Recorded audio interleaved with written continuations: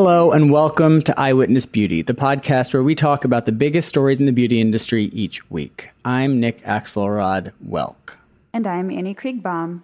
Annie, how are you? I started doing this. I realized I am a lot of people on the internet's like crazy aunt that they wish didn't know their Instagram handle, because I find these things on like eBay, Etsy. They're real cool, like vintage pieces or like weird designer stuff that I've never seen before.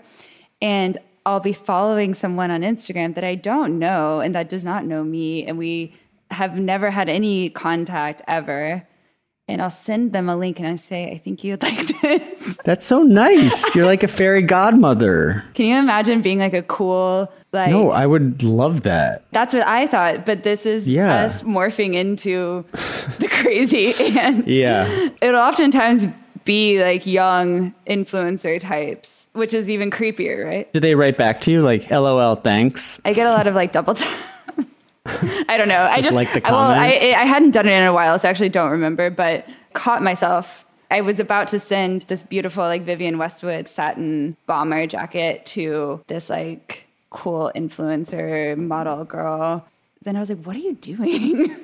I stopped myself. To be clear, you're not talking about buying the product for this influencer. You're just talking about sending them a link being like, hey, thought you might like this. Yeah, of course. I'm just clarifying. Yeah. I don't have that kind of money. I just feel like you're doing good work. It assures you a prominent place in heaven, just from my perspective. But don't you think that everybody gets into heaven? Oh, that's a great question. Should we do top stories?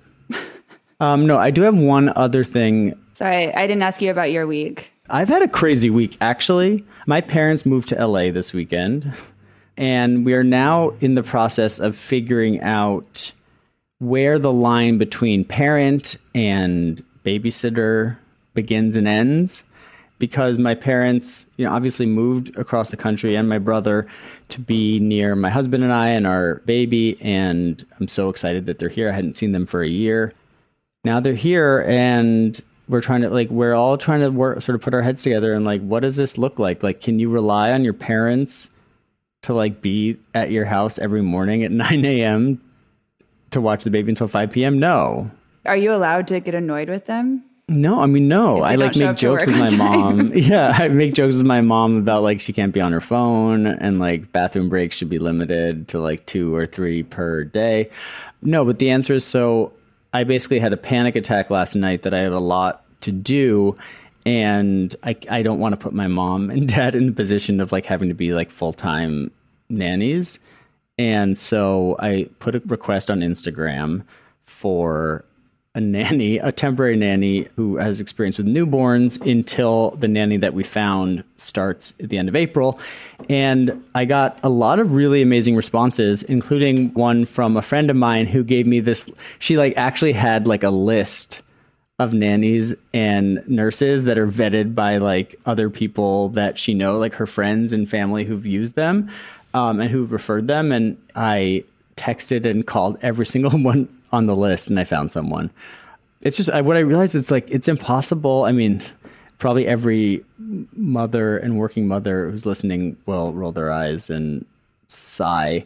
But I realized like it's impossible to try to get work done while caring for a newborn. Like, this parenthood thing is no joke. You're telling me I had to pick my dog back up from Dallas, and now she's living. How does she look? Does she have like big hair and like making like racist jokes? She doesn't understand that certain adjectives are no longer appropriate. Right. But I thought to myself this morning, I don't know if you follow me on Twitter, I've really been pretty good lately. You're a must follow on Twitter. Like, I never am on Twitter, but then when I go, I like heart every single thing you say. I feel like sometimes you're tweeting directly into my soul. No, well, nobody can follow me now. It's a closed door. It's nobody in. If you're out, you're out. There's no insies, backsies. There's no doggy door to your Twitter. No, private. It's going to stay that way. And this morning, I was up early with my dog, and I was standing outside. And it just looked like just a trash human. But now everybody's kind of going back to work and everybody looks great. And I'm like, I'm standing here just like telling this dog who only wants to smell other people's trash. I'm like, we have trash at home. I was like, what am I doing with my life? I'm 31 years old. I am a garbage human standing here in ultra mini Uggs, which look incredible. And everybody else is like walking to work. They look great. Everybody's super excited and like together. They bought all their like sale clothes from Essence, and they're like finally back out in the world. I'm going to see my coworkers. And here you are, like dumpity, ripping this chihuahua away from eggshells, being like, "Go potty, go potty." Go potty. I feel like one time I like wanted to write a poem, and like I only had one line in the poem, and it was like women walking down the street begging their dogs to shit. It's like that's literally all we're doing at a certain point. I like would pass like 5 people in New York, and they were all just like, "Please," like these old women, just like, "Please, fucking go to the bathroom so we can go back inside." I really despise people with like well-behaved Labradors and golden retrievers that just like the ones who like they can go to the bathroom on command. Yeah, and then they look at you and they're like, "Oh yeah, she just knows." Like right when we like go downstairs, like she just knows. No, I tried to get this in top stories, but you said it was better in the daily banter, and so I just had a hot tip, which is that I'm trying to figure out how I can say this and keep everyone anonymous and make it as ambiguous of a situation that no one would know who the players were. I needed a certain human substance that you use for nourishment for a child.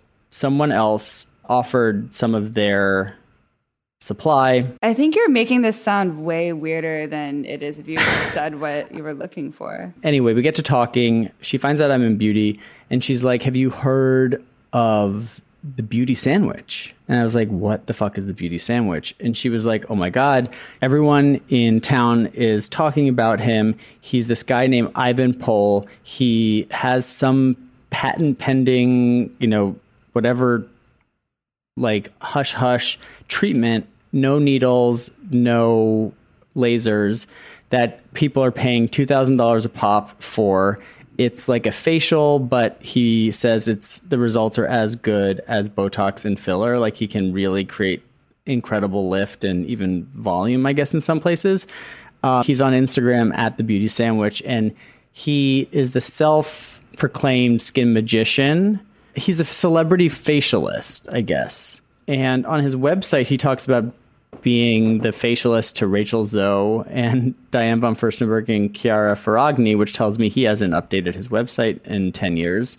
But on his Instagram, at The Beauty Sandwich, he's like doing Lizzo, he's doing the Haim sisters, he's doing Miranda Kerr, he's doing Salma Hayek.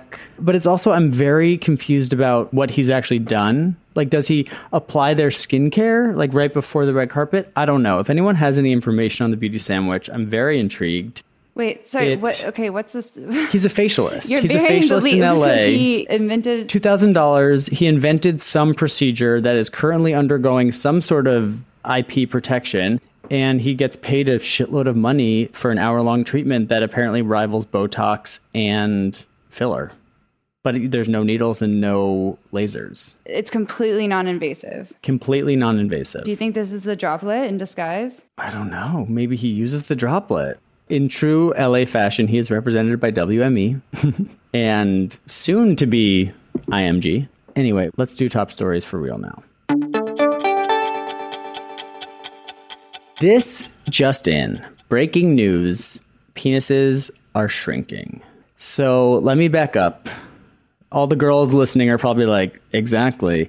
But let me just explain to you why this is news. This is news because pollution and toxins found in plastic and toys and plastic that food comes in, particularly, which actually interestingly enough are phthalates, is the actual culprit for what this author, Dr. Shanna Swan, is basically positing that these phthalates are causing human babies to be born with malformed genitals.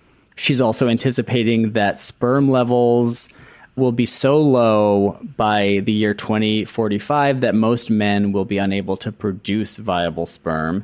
There have been studies that have shown that sperm levels have dropped more than 50% over the last 40 years. Those levels are significantly declining every year, and this author is sort of correlating the decline of good sperm with the uptick in the use of all these like toxic chemicals in your lifestyle. So phthalates are endocrine disruptors, and we all know those are bad. And now we can't, it's like men can't get it up. And even if they get it up, they can't get the sperm where it needs to go. And everyone's going to have to do IVF, and we're all fucked. It's like Mother Earth is really hitting us where it counts with this one, you know? She's like, oh, you're not going to pay attention to me? Like, it's snowing in fucking Texas? Okay, how about this? I'm going to make your dick tiny. And then everyone's like, okay, we're listening. All of which is to say, if you find a man with a big, you know what, hold on to him for all your life, for all your dear life. I just think as long as they're really sweet to you, or there's some exchange happening where both of you are happy, it's the motion of the ocean.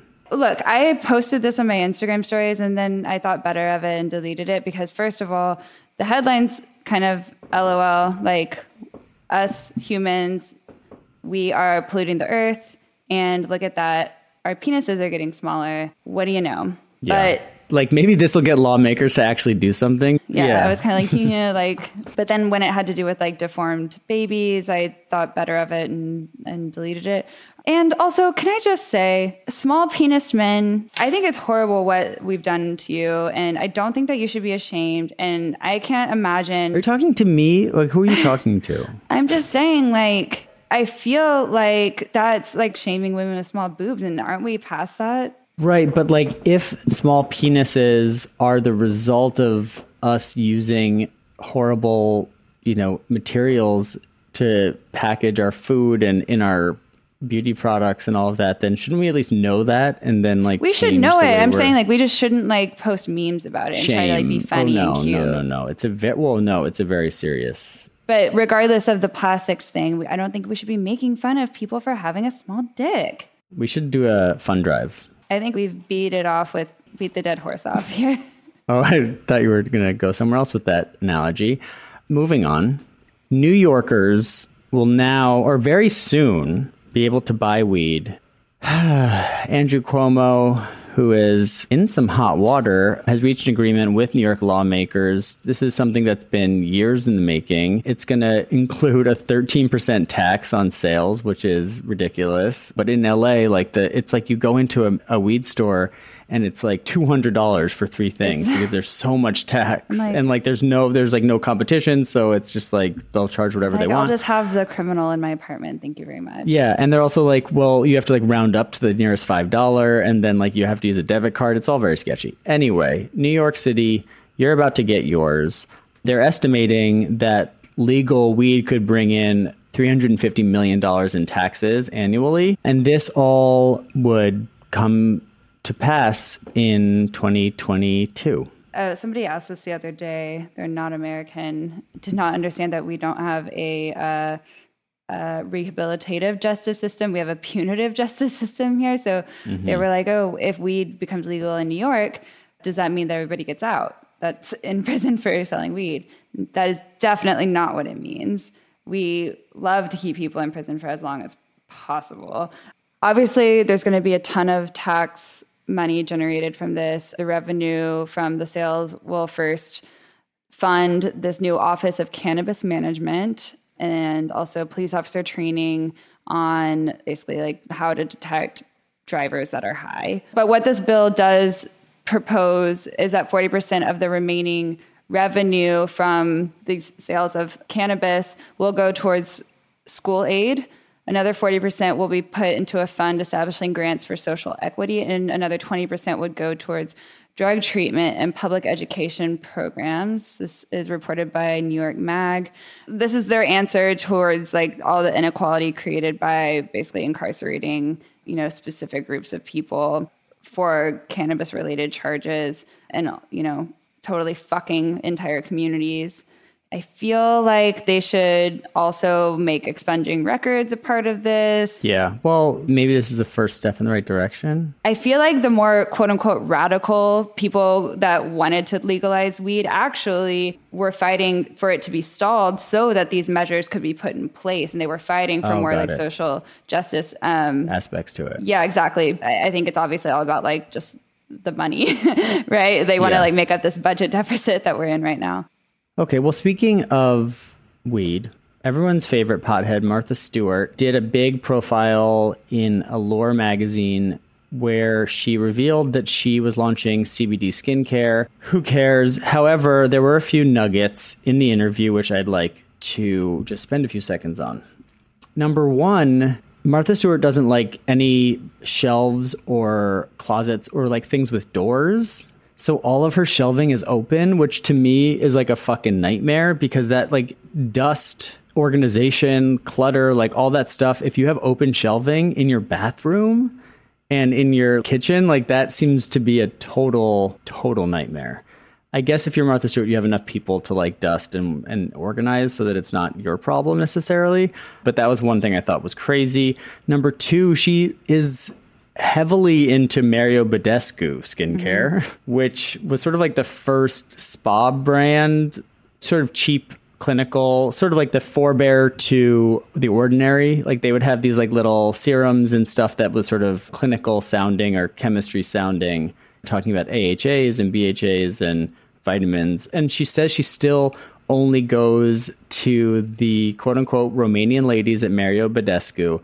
She doesn't let anyone else clean her face or give a facial other than Mario Badescu. Oh, yeah. I've been there several times. Yeah. It's like a $70 facial, which for a facial is pretty cheap. I just thought that was interesting. Those were the most interesting takeaways from this whole... We already know everything. Like she's been in the press so much during quarantine. She must be very bored. She has, she's doing CBD things for dogs because she has like those, chow chows. She already launched like CBD gummies. Do you want to hear a heartwarming story about my mom? Mm-hmm. My mom is an excellent cook and she loves Martha Stewart and would collect every issue of Martha Stewart Living and have it organized in the laundry room. And we were baking together one day and I was really young, but I was, I wanted to kind of like take the bull by the horns and really like read the recipe, measure the ingredients, do it myself. Should probably saw this whole thing happen. I baked the cookies. They come out of the oven and they're not cookies. They are like splats. They did not hold their shape. I obviously forgot to put a cup of flour, like something. And my mom looks at it and she goes, I heard that Martha Stewart's kind of a bitch. She doesn't want anybody to be as good of a cook as her. So she probably wrote the recipe down wrong. So this would happen. And that's how my mom shows her love. There you go. I mean, those are kind of like the biggest stories of the week. We have a few little ones. What? No, they're not. What else do we...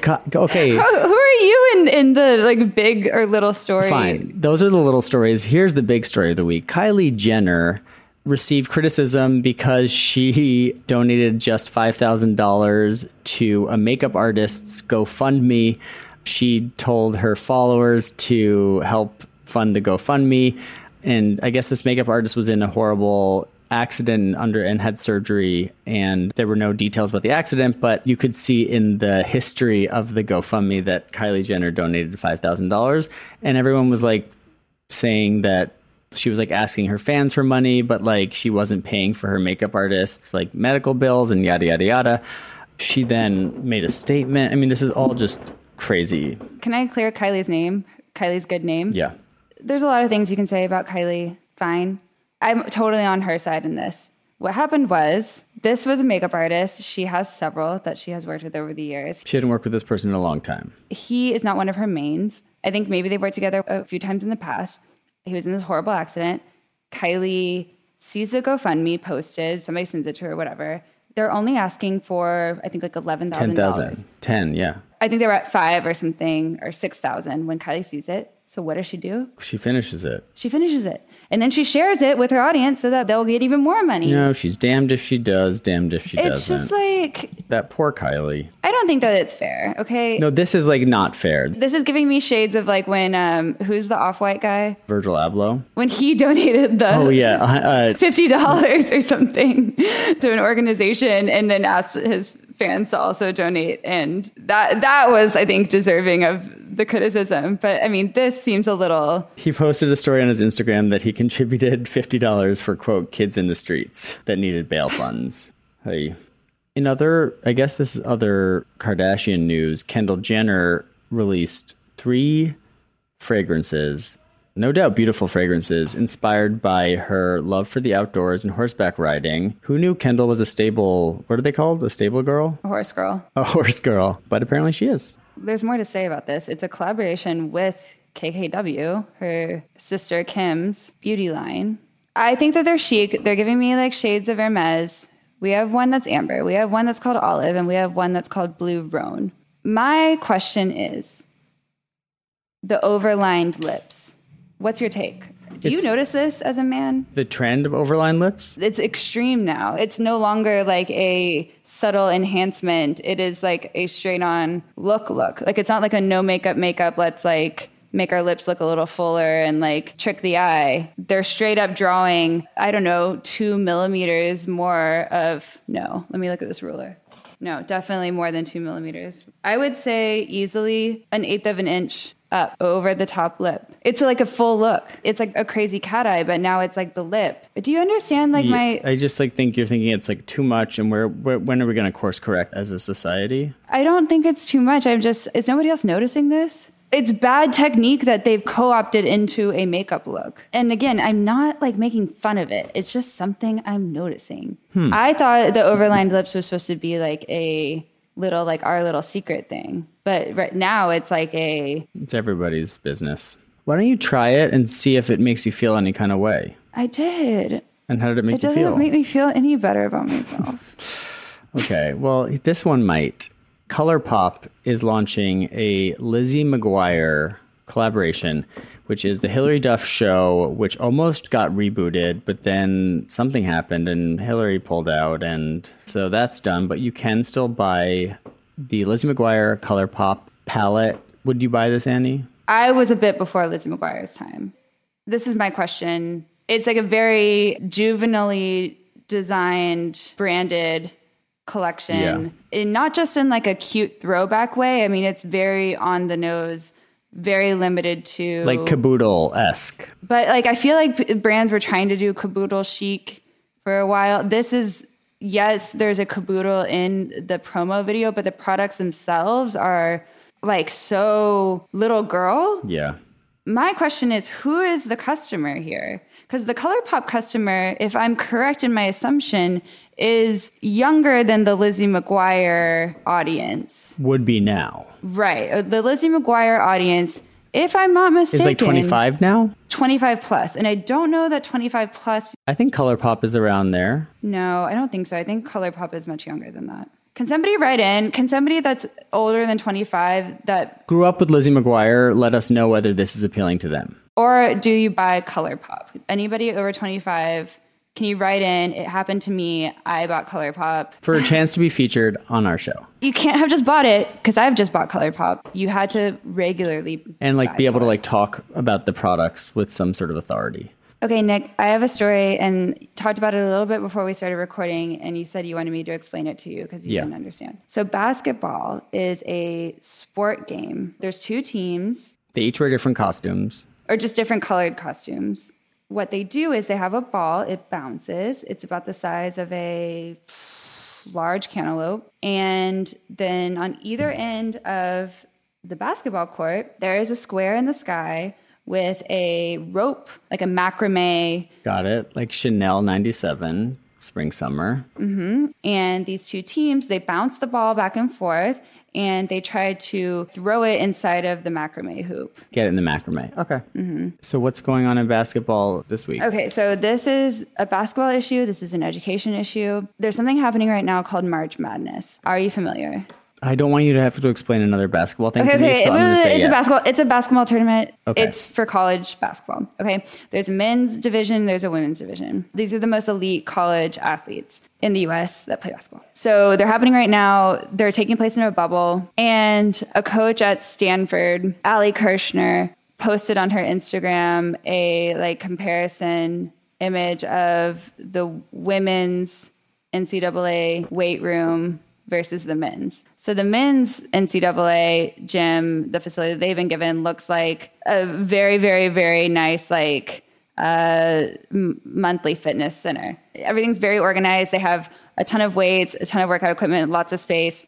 The women's looks like the corner of a Marriott meeting room that you can rent by the hour, yoga mats piled on this fold-out table with a little laminated sign that says that they're sanitized, and one set of barbells.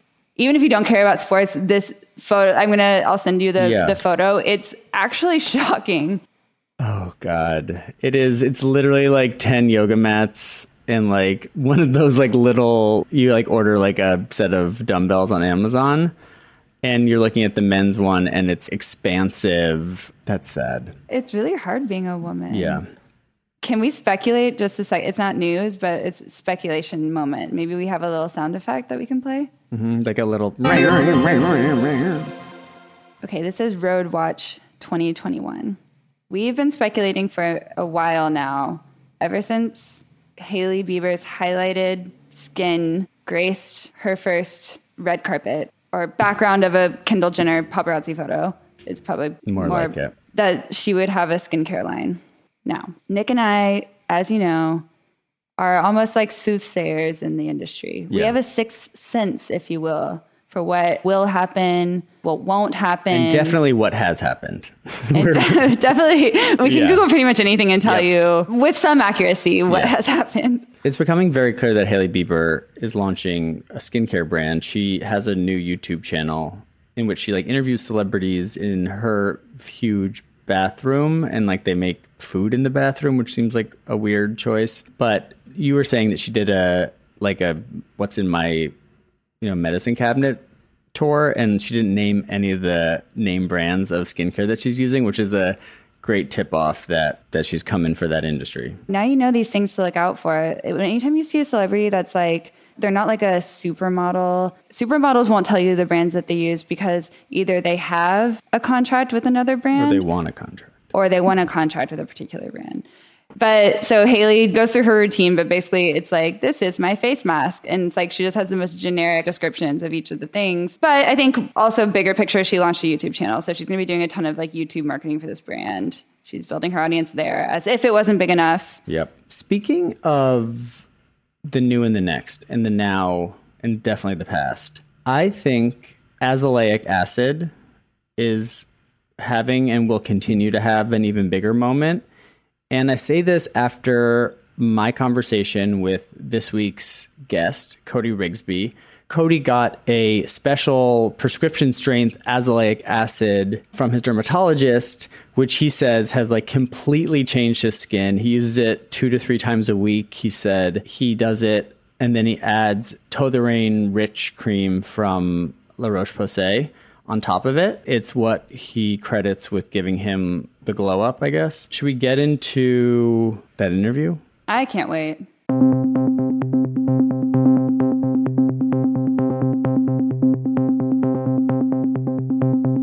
Annie, you were busy taking over the world, so you couldn't join me for this conversation, but I got to spend an hour with Cody Rigsby, the star, I'd say, the star teacher of Peloton cycling. I've never taken a Peloton class. I don't own a Peloton. Mm-hmm. I bought a rowing machine during quarantine. I had a big fight. I wanted to send it back. I did not like it.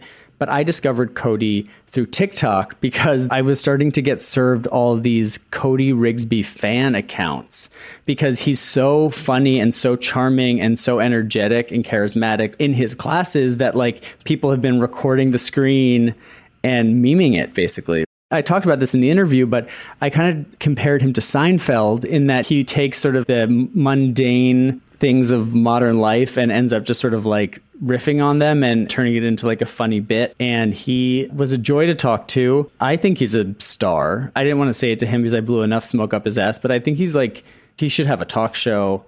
He's just so charming and likable. And here's our interview. Okay. Or I should say, you know what? Here's my interview. What's sort of funny, and I don't mean this at all as an insult, is that I have never taken a Peloton class. I've never done Peloton. I discovered you on TikTok, and not even your own TikTok. I somehow began being served fan like accounts, Cody Rigsby fan accounts that would like basically create like little clips of you going off on Britney Spears or Angelica from Rugrats or just like different moments. And there are a bunch of accounts that are just like you. They're just you teaching spin. Cycling. So is spin not the word? I believe spin is a registered trademark. So the general term is cycling, but the two have become very interchangeable. So it's like Xerox. That's why. Yeah, exactly. Got it. Given that I've never taken a class and that I discovered you via your fan accounts on TikTok, does that make me in the minority of people who know about you at this point? Do you think most people who know who you are Peloton riders, or is it bigger than that? I would assume, I don't have any numbers in front of me, but I would assume like 80 to 90% of the people who know of me or are familiar with what I do is because of Peloton. You know, words have power, and I'm glad that what I say in my Peloton classes is entertaining enough that it lives free and separately in other theaters. Theater's a funny word for it because, you know, I think what is interesting, and I've watched a bunch of these videos. Again, I can't get off my fat ass to take a Peloton class. However, what you're doing is blending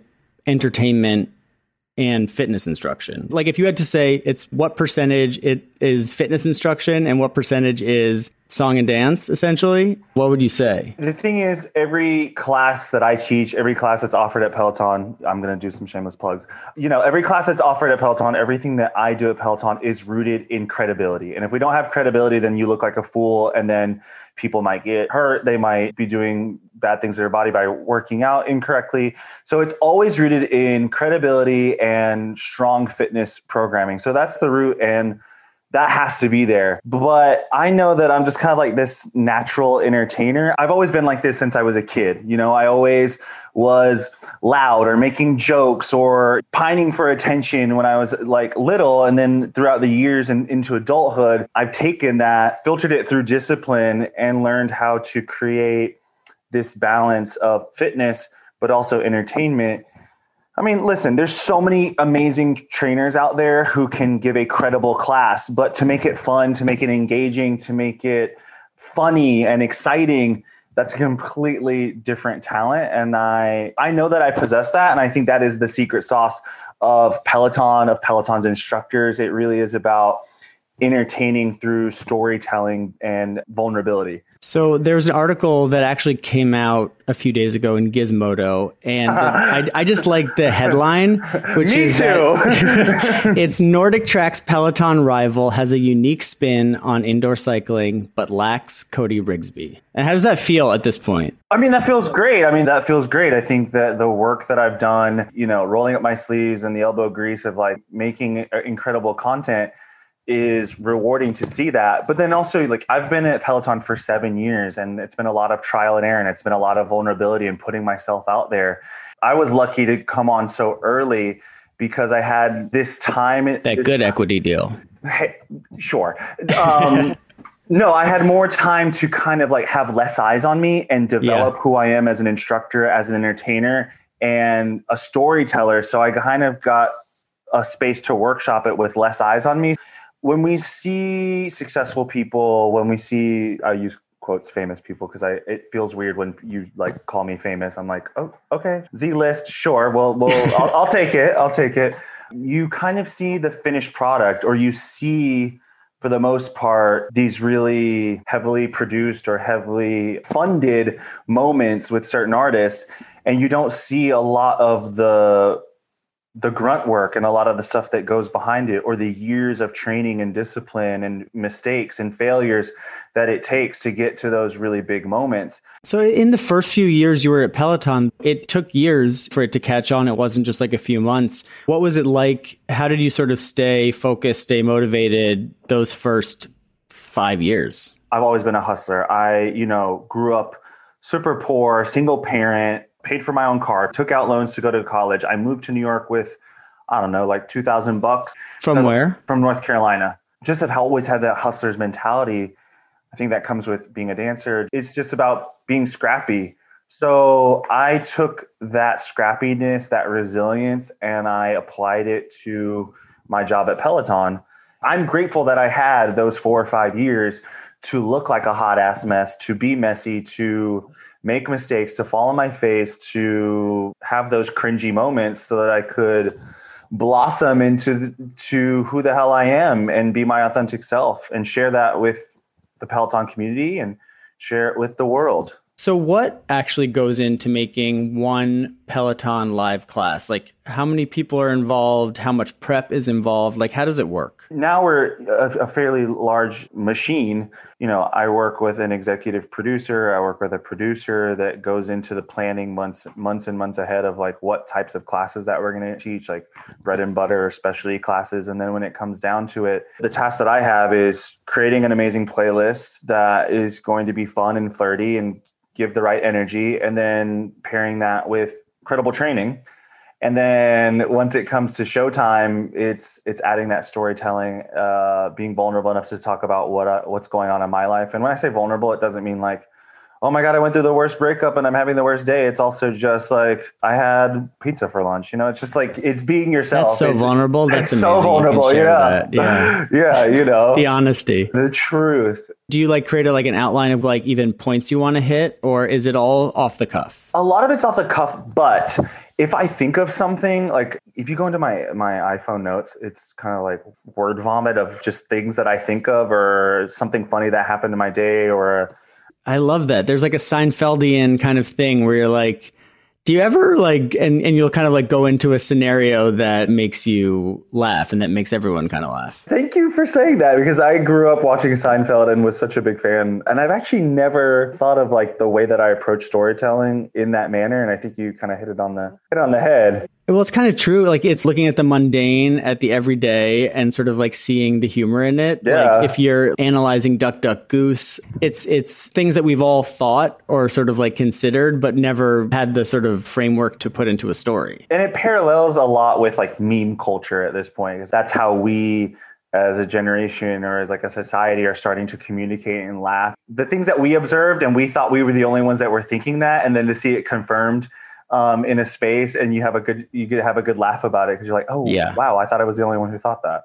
Do you have anything? I mean, I know this is a tough question, but anything off? Yeah, let's look on your notes and let's see what we got. I thought about this one thing where I was like, I play a lot of Mario Kart with my friends, and I think that's always something that brings joy to my life. But I also think about how people select their Mario Kart character, and I think that describes a lot of who they are. Anybody that probably chooses Wario, I'm like, whoa, please, no, get away from me. There's something going on there. I don't need that energy in my life.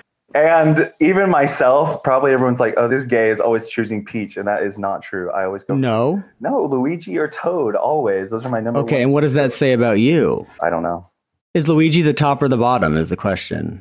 I'm going to say a top. Really? And Mario's the bottom? Well, they're brothers, so I don't think they're having sex. Oh, at fair. They're not having sex. My knowledge of the Mario Kart universe is very limited. I know that you have an XOXO Cody ride, which is where you kind of talk about what's going on in your life. How did that class come about? I think amongst my friends, I am known for being very brash and very straightforward with opinions and feedback, as you might say, to a fault even. But it's kind of like my double-edged sword. Like I think I'm very aware and insightful and can really give constructive feedback, but then also I don't know how to deliver it. So then sometimes my friends get mad at me, but I tried to lean into that and be like, what kind of like straightforward talk can I give to the Peloton community and the members and the people that ride with me? And I always envisioned it as this fitness class mixed with like an advice column, because people would write in like relationship and love advice, and then I would answer it within the ride. And then some of those things kind of sparked and grew into pop culture, because I'm really well versed in pop culture, especially from the probably late 90s to the 2000s. I wanted to always like apply my love for pop culture in that space as well. So we talked a lot about relationships, but we also talked about pop culture and like current hot topics, as Miss Wendy Williams would say. I love that. Do you know how many classes you've actually taught at this point? Ever? Do you have? No, I have no idea. It's a few thousand. Because I want to say like 3 years ago, I had my 1,000th ride, or even 4 years ago, I had my 1,000th ride. So we're probably well above that. Do you have a few favorite moments of yours from your rides that you can think of? Yeah, I mean, I love my XOXO series just because I get to have really a lot of fun also with the playlist. Like one time I did an ass theme, like all the songs were about ass, or I did a stripper theme where songs made me feel like releasing my inner stripper. So I had fun with that, and I'd been waiting so long to do a Britney Spears ride, and when that opportunity came, I had so much fun with it. And this was your free Britney ride. I know what you're referencing, and no, that was not my quote unquote hashtag free Britney ride. It was just my Britney Spears ride, a celebration of one of the greatest women in history. Fair enough. I have an idea for a theme, but you can have it. Is it good? It's all breakup revenge songs. Babe, I've already done that. Fuck. You didn't do your fucking research because I've done that was I've never been on a Peloton. Well, you could look up a ride. So are we talking Carrie Underwood, Before He Cheats, yes. Bust Your Windows, Yasmin Sullivan? Yes. Okay. So my first season of XOXO Cody, the first 3 rides were celebrity breakup rides. So you had Justin versus Britney, you had Justin versus Selena, you had Nick Lachey and Jessica Simpson. So those were the first 3 rides. And then the culmination or the final moment was the week before Valentine's Day.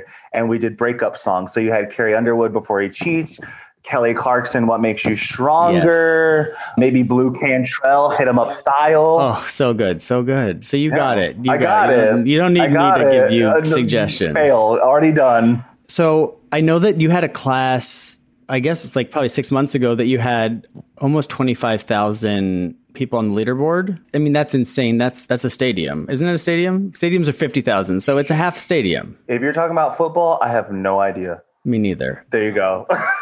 But that's a lot of fucking people. That is a lot of fucking people, and that's so cool. When you're doing this, do you know how many people are signing on virtually? No. Typically, I don't. I think if there's a special ride, maybe that was the ride that I did after taking 3 weeks off to battle COVID. I think our producer had texted me and like, "Oh my God, there's X amount of people on your ride. Like, how cool." Does that make you nervous? No.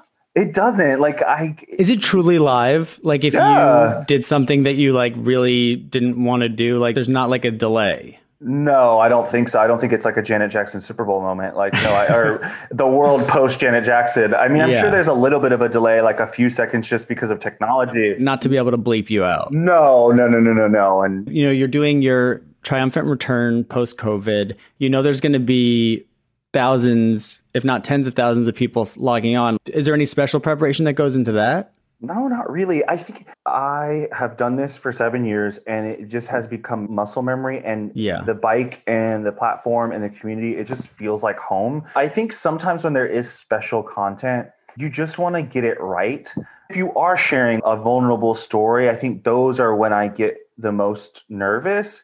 This time last year, I lost my best friend to addiction, and that was a really challenging moment for me.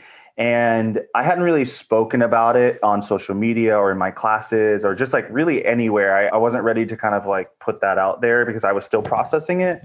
And then I did a Ricky Martin ride in June, and my friend Oscar had a really special connection to Ricky Martin. And so I remember being really nervous or just wanting to get it right as far as like sharing that story and being vulnerable in that moment. Yeah. So those are the moments that I kind of get nervous with are the storytelling moments, or when you're trying to honor an artist or someone and doing it right. But the amount of people on the other side of the camera doesn't really scare me. It inspires me and it really pushes me. So when and I wonder this about like Akin or Noah Neiman or any of these people who are like teaching these classes for a living, is your caloric output so high that you can basically eat whatever the fuck you want? No, it is not, because I have done that before and I gained the weight that I do not want to gain. So it's interesting you bring that up, because it's something that I am working on right now, is that I work with a nutritionist who's amazing, Jamie Schreier. She's a nutritionist. Yes. So during COVID, I lost probably I want to say 10 pounds, and 4 or 5 of that was muscle. So I lost a pretty good amount of muscle mass. And so right now, my goal for the past 2 months has been to train hard within strength and to also fuel my body so that I can grow muscle. That takes a lot of eating, but it's not eating. But it's not fun eating. It's not like eating a pint of ice cream every day. It's like tons of rice, tons of bread, tons of, sweet potatoes, chicken, protein, all these sort of things. You do strength training, like you lift weights yes, on a daily basis as well as like obviously teach your classes. Before COVID, I was probably doing 3 strength training days with a trainer. And now I've kind of bumped that up to 4, sometimes 5. And that's like an hour? Yeah, typically. I think if you're in the gym much longer than an hour, you're kind of wasting your time. And then you have your classes. How many classes do you do a day now? Right now, I'm teaching, let's say it's a combination of like different time durations of class. So it might be 20, 15, 45, 30. But let's say that I'm doing at least 4 to 5 45-minute classes a week on top of that. So how many calories do you think you're burning just from that? I use my Whoop and it tells me the caloric burn that's happening. So it's probably anywhere from like 35 to 4,500 calories. Right. And if you're trying to gain muscle, then you have to eat like 5,000. Exactly. Or something like that. I was talking about with somebody, I was like, this shit is a part-time job. I'm like constantly thinking about what I'm eating next, what I'm putting into my body. It is a part-time job. And it's been a lot of trial and error for me. I've failed a lot with nutrition and really finding what works for me. And when your goals change, you're trying to adapt and learn something new. So, you might have a good momentum and a habit and a ritual for one goal and you've got it and it's like easy. But as soon as you change that, you're trying to learn new habits to achieve a different goal. So It becomes challenging. Now that you're a big celebrity, you have spawned TikTok meme accounts, fan pages, headlines, New York Times. The New Yorker profile must be coming. What is next for Cody Rigsby? I plan on being at Peloton for a while. I love my job. It gives me a lot of joy. It keeps me rooted in purpose. And I really, really love that about my life. And I'm not ready to go anywhere from that. As I kind of look ahead, I just want to find opportunities that allow me to continue to be my most authentic self, to bring joy into the world, to have fun, and whatever opportunity feels right, I'm open to. Hopefully I'll be able to use my body for a very long time as far as working out, but you get older. There comes a time where it just doesn't work like that. So I hope to find the ability to entertain and to storytell and to inspire, even when I'm not moving my body or teaching a fitness class. But you must be getting so many offers right now. Because of COVID and like the rise of Peloton and also your own profile skyrocketing, like reality shows must be being offered all sorts of different things because people want to capitalize on your fame. Yeah, I mean, there's been an influx. I think there's been conversations, but when you get on the phone with like quote unquote Hollywood types or people who want to sell you on something, sometimes they just don't go anywhere, but it's nice to have a conversation and make connections. And like, I host my own reality show every day at Peloton. And it's like, I have a platform that's really rooted in positivity, in purpose, in changing people's lives, in doing something great. I don't want to then transfer that to something that's about fake manufactured drama or a storyline that's not actually relevant. So if it's reality TV, I don't know if that's for me, but if it's rooted in something that's a higher purpose, like, let's do it. I think like my lane is more so like commentary on pop culture or commentary on things that are going on in the world. So whatever that looks like in 2020X, That is a perfect segue to this segment, which is a game that we like to call Paula's Choice, which is a very difficult decision between two things that we ask you to make. And then you have to sort of explain the reasoning behind your decision. Oh, great. Brittany or Christina? Are you kidding me? Brittany. I'm easing you in. So easy. Come on. Brittany or Beyonce? Brittany. Sorry, Beyonce. I love you. You're great. But Brittany. Why Brittany? She can't sing. You're not going to get me in trouble. First of all, she can sing. And she can barely sing. Who cares?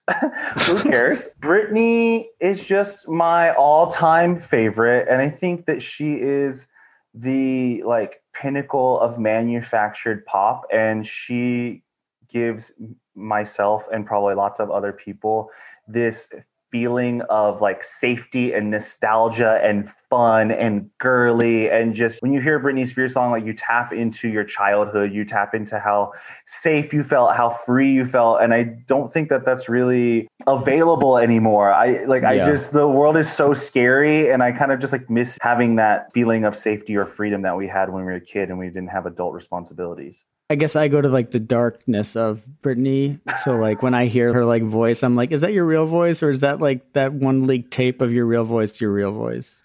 I mean, I think that's what they talked about in that documentary a lot of. It's just like we also as a society played a huge role in crafting and creating that version of Britney Spears. But there's like a fucking person there and there's an icon there that like gave us years and years of amazing music performances. Like name a better VMA performance than Britney Spears. Only one I could think of is Lady Gaga's Paparazzi, where she's hanging from the ceiling bloody. And that was the last iconic, for me, in my opinion, the last iconic VMA performance was Lady Gaga. Okay, Cetaphil or CeraVe? Are those ED drugs? They are skincare products. They are fragrance-free lotions and face washes. What do you use if you don't use Cetaphil or CeraVe? Cetaphil or CeraVe. I used to use Cetaphil for a long time, but you know what annoys me about Cetaphil is like that your dick doesn't get hard. My dick doesn't get hard. What annoys me is I would use it and then I would feel like, did it work? Did it do it? But it's probably because it's not as abrasive as probably some of those other. I know. I feel the same way. It feels like I'm rubbing like a gel on my face. Not to talk about penises anymore, but it does look like a certain thing. So like, it does. You know, I use just like a normal face cleaner at night. And what about moisturizer? There's something that I've instilled in the past year for me in quarantine. That is my night routine. It's a lovely shower. It's putting on my night cream. What's your eye cream? What's your eye cream? Okay, so I don't want to sound like an influencer right now, but it's whatever the flavor of the week is, because people will send me face products and I'm like, well, I'm not going to let this go to waste and I'm not going to go buy it. So it's like whoever has sent me stuff, I'm using it. You don't have allegiance to one brand. No, I do like some of the Kiehl's products they sent me, and I have purchased a few of those because I like that consistency. And I bought some for my boyfriend. Because your skin is pretty good. Yeah. So also I do have a few gels from like a dermatologist that I have been using, and that's like really, it took my skin from probably like a B+ to like an A- real quick. So we've got this girl right here, azelaic acid. 15%. Uh-huh. Okay. And then La Roche-Posay. Yep. It's Toleraine Ultra. So it's azelaic acid, 50%, La Roche-Posay, Toleraine Ultra. So I probably use this like 2 to 3 times a week, because if I overuse it, then my skin starts getting it'll get a little bit dry. And I'm a big bitch, so I sometimes apply probably more than my dermatologist told me to apply, but that's okay. And do you do it at night or in the morning? At night, but I probably do it like 2 to 3 times a week. And then you mix the two? You like put the acid into the cream? I think you put the azelaic on first, then you put on the Toleraine. Seal it in with some Toleraine. And then I put on a night cream. And then a night cream. And then an eye cream. And then you go to sleep like this. No, but I do wake up like my skin feels like super moist in the morning. So I feel good about that. No, your skin looks really good. Thank you so much. Okay, here's the next one. Alicia Keys Soul Care or Carmen Electra, who has a skincare brand called Go-Go. Just because I love 90s nostalgia and Carmen Electra was such a hot babe, and Go-Go is so much a better name. So I have no idea about either products. But you go Go-Go. Okay, next question. Whey or collagen? Whey protein versus collagen? Yeah. Collagen. Because whey just makes me so bloated and gassy. I have completely switched my protein shakes to plant-based, so I don't use whey anymore. But collagen goes into my coffee so easily. Do you do marine collagen or are you doing like beef collagen? Beef collagen, which is so weird because it's like ground up cow bones. Yeah. I remember looking into marine collagen and something about it either didn't have the same amount of protein or it had a little bit more fat than I wanted to put into my morning coffee. I know that I've looked into marine collagen and I was like, you're not for me.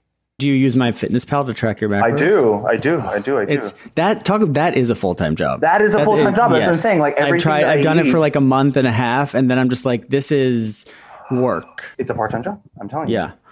Gel or foam shaving cream?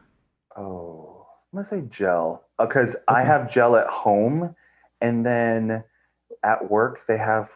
Oh God, I'm such a process to shave at work. They have a foam and it smells like the most like regular shaving brand cream. I don't know what it is. Anyway. Like Barbasol. Yeah, that. And it smells so bad. and it's too much. So gel. Do you wear any makeup or bronzer for the show? For the show? No, for the show. Classes? No, you can call the show. No, unless I have a horrible pimple. And I think I have one right now, but I didn't even cover this up. What's your concealer? I'm so bad. You should educate me more on this sort of stuff. I use just like one of those little wands, and I would dab it. But someone just sent me like a whole pack of male makeup products. But I'm very interested in getting into makeup. I just want to be better at it. I want to be able to like know what the hell I'm doing with it so that I could be better. My last question, if you had to teach a class and your options were either no water or no fans. Oh, no fans. I hate fans. Probably 90% of the rides that I do, when we get in the room, I kindly ask the PAs to turn off the fans. I hate being cold. What else is on your rider? There's nothing on my rider. That's it. That's it? Just no fans. I make sure I have like I actually probably consume too much collagen. There's like BCAAs and collagen in my water, but I put it in there myself. So okay. Boom.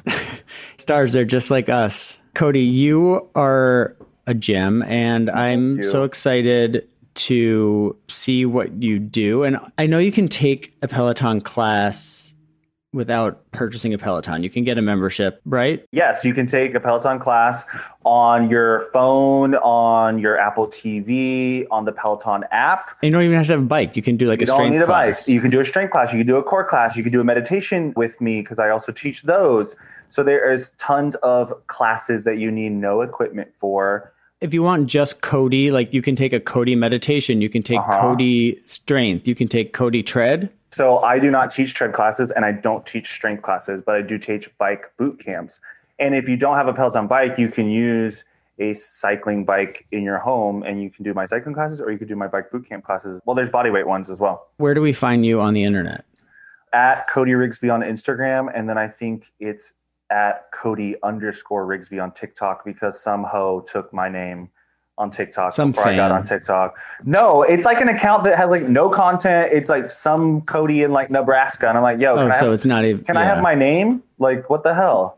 Like Tina Turner. So people can like comment and write things like if you're like a rider and you're doing a class participating from home, you can like write things, can't you? Can you comment things? You cannot do that. Or like, what do you see? So I'm on a bike. I've opted in. Like, how can I get your attention? On the Peloton platform, you can't get my attention. But if you are riding with me or taking a class live with me, there's a leaderboard of everyone that's taking the class that can be used for ranking and being competitive, or that can just be used to know who's on the ride. So for me, like I see that on my screen when I'm teaching. So that's when I call out people's usernames or someone's milestone or their birthday. So that's when I give people love in that space. Like, do I have to be in the top 10 for you to see it? No, not at all. Usually I preference people who have milestones just because there's so many people on the leaderboard and I want to get people who are celebrating big moments in their fitness journey or a birthday. So that's where it kind of gets my attention a little bit more. But you don't have to be anywhere on the leaderboard to get a shout out. And then I'm super active on social media. So if you comment on something on TikTok, on Instagram, there's a good chance that I'll respond or say something back. Make no promises. But do it in the comments, not in the DMs. I can't see. There's so many DMs I get lost, to be honest. You heard it here first. And I mean that with all the humility. Time for our favorite segment, and hopefully yours too, product of the week. I have two this week. I've been using this set of products for like 4 weeks, but I didn't want to mention it before I actually sort of had faith that they were actually working. I was sent these products and I was initially skeptical because they were the brainchild of, do you know that blogger Bag Snob, Tina Craig? Yeah, I think she's Dallas, right? Yes, she was Dallas. It was all about like Birkin, sort of the whole kind of like Rich Dallas handbag obsessed blogger type. She was in that first group with like Rumi Neely and Brian Boy. And she launched relatively recently, in the last couple of years, she launched a brand called You Beauty. The thing I immediately did like about it is that it's a super small suite of products. So she has a resurfacing compound, she has a super hydrator, which is like a moisturizer, and then she has an arm product that she just launched. But I have been using the resurfacing compound and the super hydrator for the last month, and I'm really into it. It is bizarrely expensive. 50 ml, which is like the normal standard size, will run you $228. But it's funny. It's like this product. Yes, it was launched by Bag Snob, and what does she know about skincare? But as you know, being from Dallas, like rich Dallas people actually probably know a lot about skincare and ingredients because they're getting the best facials. They're spending literally however much money. The only thing to do there is shop. So she knows what she's talking about because I've been on chains of text messages with other friends who have been asking me my opinion about the resurfacing compound. So this is actually why I first ended up asking for it from the publicist, because I don't have $228 to spend. It is awesome. So there is, as I said, the resurfacing compound, which is like a serum that you would put on and then you would seal it in with this super hydrator. The super hydrator is really interesting. It's what looks like kind of a lotion texture, but it takes some time to absorb. So it almost feels occlusive, but it's not occlusive. It feels like it would kind of like sit on top like a zinc sunscreen. So it has this like kind of funny weight to it, even though it's a pretty light moisturizer. It's powered by long chain hyaluronic acid, which I guess is better than short chain hyaluronic acid. And it is super hydrating. It's been really great for like the change of seasons where my skin always kind of freaks out, where it's like I'll have dry patches and then oily patches and it doesn't know what it's like, red patches and some roughness. So like the resurfacing, I had some roughness on my skin that I don't really know what it was about, but the resurfacing compound over like a month of use actually did completely take away the sort of like rough texture that I had on my cheeks. And the moisturizer it's really hydrating. It feels really good on your skin, but it's also quite soothing. Like it doesn't make me break out. I am really into it. I'm like very curious about like what the hell this is. And I'm trying to find, I mean, like there's no ingredients on the bottles. I'm trying to find the ingredients on their website, and correct me if I'm wrong, but I can't do it. There's this like special patent pending capsule technology that they're using. So you have to do a lot of digging to figure out what is actually in these products because they don't list them on the bottle and they're not necessarily easily clickable on the product page. But from looking at the FAQs, I can tell that there are vitamin C and E and peptides and antioxidants and AHAs. And as I said, hyaluronic acid. They do not test on animals.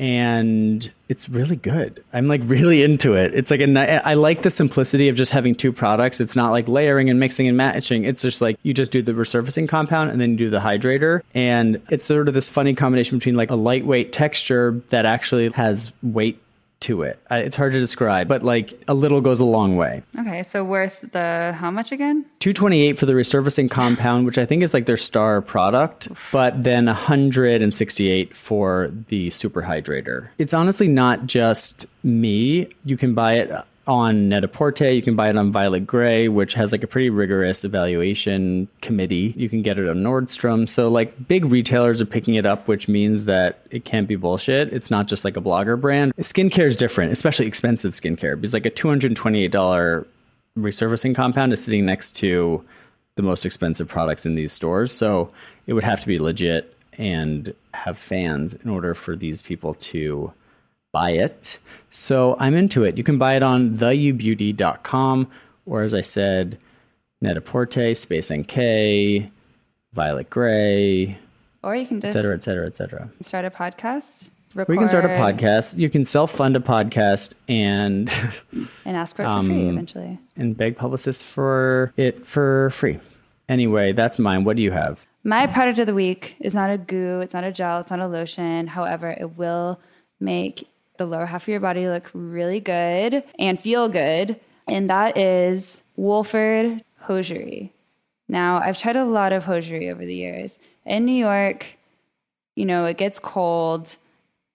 I wear a lot of dresses. I'm not really a pant person, or I wasn't for a long time because this was before every brand started doing things in cropped, which for me is just full length. So tights were always the answer. And they're worth it. I just want to put that out there. I've seen some like startups, some hosiery startups. You know, look, we've all been in our early 20s and did the American Apparel thing. Hue, that's at every department store. Wolford tights, just invest, just do it. For a long time, I was a diehard for there's like a control top, which I don't necessarily buy because of that aspect of it. I buy it because it looks really hot because there's this like fake panty like in the weave of the tight. It's like this French cut, high-waisted panty. And then these tights are the perfect sheer black to make your legs look like perfectly silhouetted and sculpted in the same way that like a spray tan might, like one of those spray tans where they know to like make the outsides of the legs darker so you look more svelte. Same effect. But I bought recently some wool blend tights and they're cotton velvet tights. And now that it's not freezing cold in New York, I broke them out again and I wish I could just live in them. God, what has my life become? I really am like just the most boring, like sending young girls like links to Etsy stuff that they might like. And I want to talk about hosiery. Did Nick just hang up on me? Nick just literally waved at me and signed off the podcast. I feel like a little damaged. I feel alone. I feel depressed. Nick told me he was leaving because he has to relieve mommy daddy Axelrod from baby Evie duty. Why am I also talking like baby talk? What? I'm like losing my mind. I need to just get rid of friends when they have kids because then I think it is making me the weird single aunt. So I guess that just leaves the outro, which I will do on my own this week. So Nick would normally say, okay, that's it for this week's episode of Eyewitness Beauty. Thank you so much for listening. Then I go, please remember to rate, review, and subscribe to us on Apple Podcasts. You can follow us on Instagram at Eyewitness Beauty, or you can write to us at hi@eyewitnessbeauty.com. Then Nick says, Eyewitness Beauty is produced by Justin and Molly of Seaplane Armada. Our art is by Simon Abronowitz, and our theme music is by Danny Present. Research assistance is provided by, and then he goes, the always lovely Alicia Bansal. And then I say, we'll be back next week with another brand new episode, so we'll talk with you then. And then I don't know, we just kind of look at each other and try to, we normally just wing it on the like goodbye part. So he's say something and then I'll be like, ciao, ciao, ciao, ciao.